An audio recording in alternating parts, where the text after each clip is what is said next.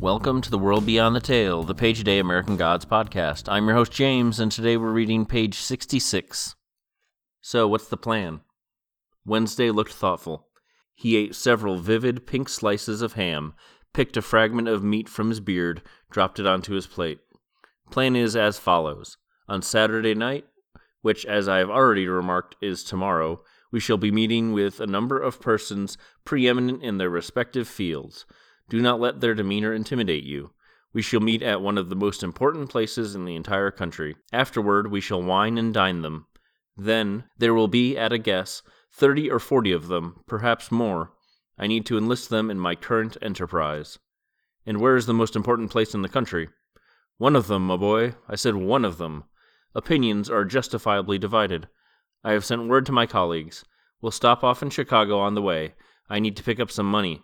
Entertaining in the manner we shall need to entertain will take more ready cash than I happen to have available. Then on to Madison. I see. No, you don't. But all will become clear in time. Wednesday paid, and they left, walked back across the road to the motel parking lot.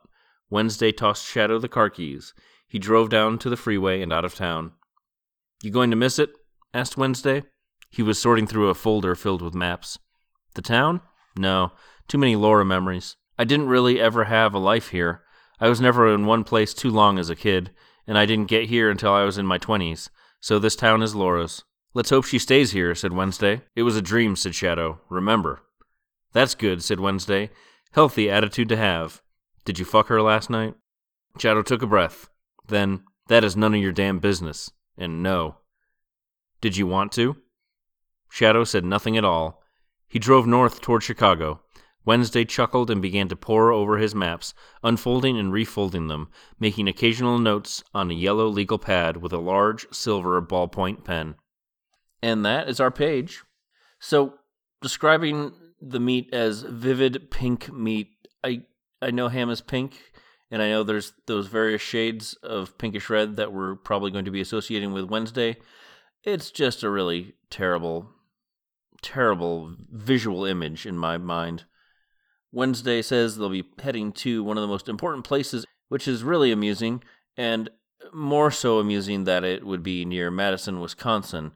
Not maybe amusing in the traditional sense, but more in the sense that Wednesday's feeling of what is important is going to be significantly different than what most people's would be, and there's definitely some significance in that.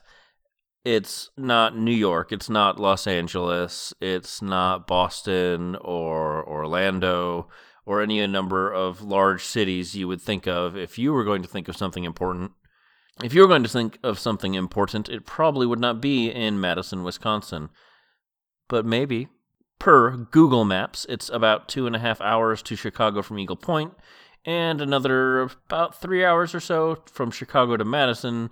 It's not accurate entirely because of traffic and whatnot, but close enough. It's difficult for me to picture a lot of these kinds of spaces where large cities are 2 to 3 hours away. I lived in Massachusetts growing up and have lived my adult life on the West Coast, so I'm used to there being a pretty large distance between major cities. It was about 3 to 4 hours from New York to Boston, I suppose, but traffic would make that 8 hours or more. It's interesting also, though, I did actually get to drive cross-country when I moved from East Coast to West Coast, and I did get to experience some of the closeness of big cities, but I also was on Highway 80 for a long distance, and thus got to experience the long distance between cities of any consequence, or even towns of any consequence. This is also the first time where Wednesday gets to drive, where Shadow gets to drive Wednesday, so that's exciting. Shadow says he won't miss Eagle Point and admits that he moved around a lot as a kid. Only moved to Eagle Point as an adult, so all the memories he has are tied up with Laura. So, talking about moving around as a kid, this means he was probably in the military, or his parents, in this case his mother, I believe, was in the military. But I could be wrong. It has, once again, been a while since I've read the later portions of the book where we get a little more information on this. Wednesday is a folder full of maps, highlighter, silver ballpoint pen, and a yellow legal pad. He could just use a cell phone, nowadays, but probably wouldn't. The TV show Wednesday pointedly avoids cell phones and similar types of technology, but at the time the book was written, you really didn't have GPS options, or at least not common GPS options if it did exist then. I don't remember a Garmin then, but who knows? Somebody knows, the internet knows, but I'm not going to Google it now. Shadow continues on the whole "it's a dream" thing that Wednesday proposed on the previous page. It's also of note that Shadow does not ask Wednesday, remember? It's a statement, it's a declarative statement, remember. He's basically trying to convince Wednesday not to talk about it, I think. Of course, anytime we mention dreams, especially after Gaiman's Sandman series, I'm going to be paying closer attention, but didn't pull anything off the page here. There's really nothing to talk about. But we do have a dream coming up in about a week or so. Wednesday asks if they had sex. Shadow gives a predictably terse response, and Wednesday then asks if he wanted to, and then laughs. Because Wednesday's a dick. We'll come back to that pretty regularly, I think. The word "poor" is used here, and it made me realize I've been spelling it wrong probably for about 15 or 20 years, so great. Pore means to study carefully, which you probably know, but this version comes from 13th century Middle English, porin, meaning to gaze intensely at or look closely.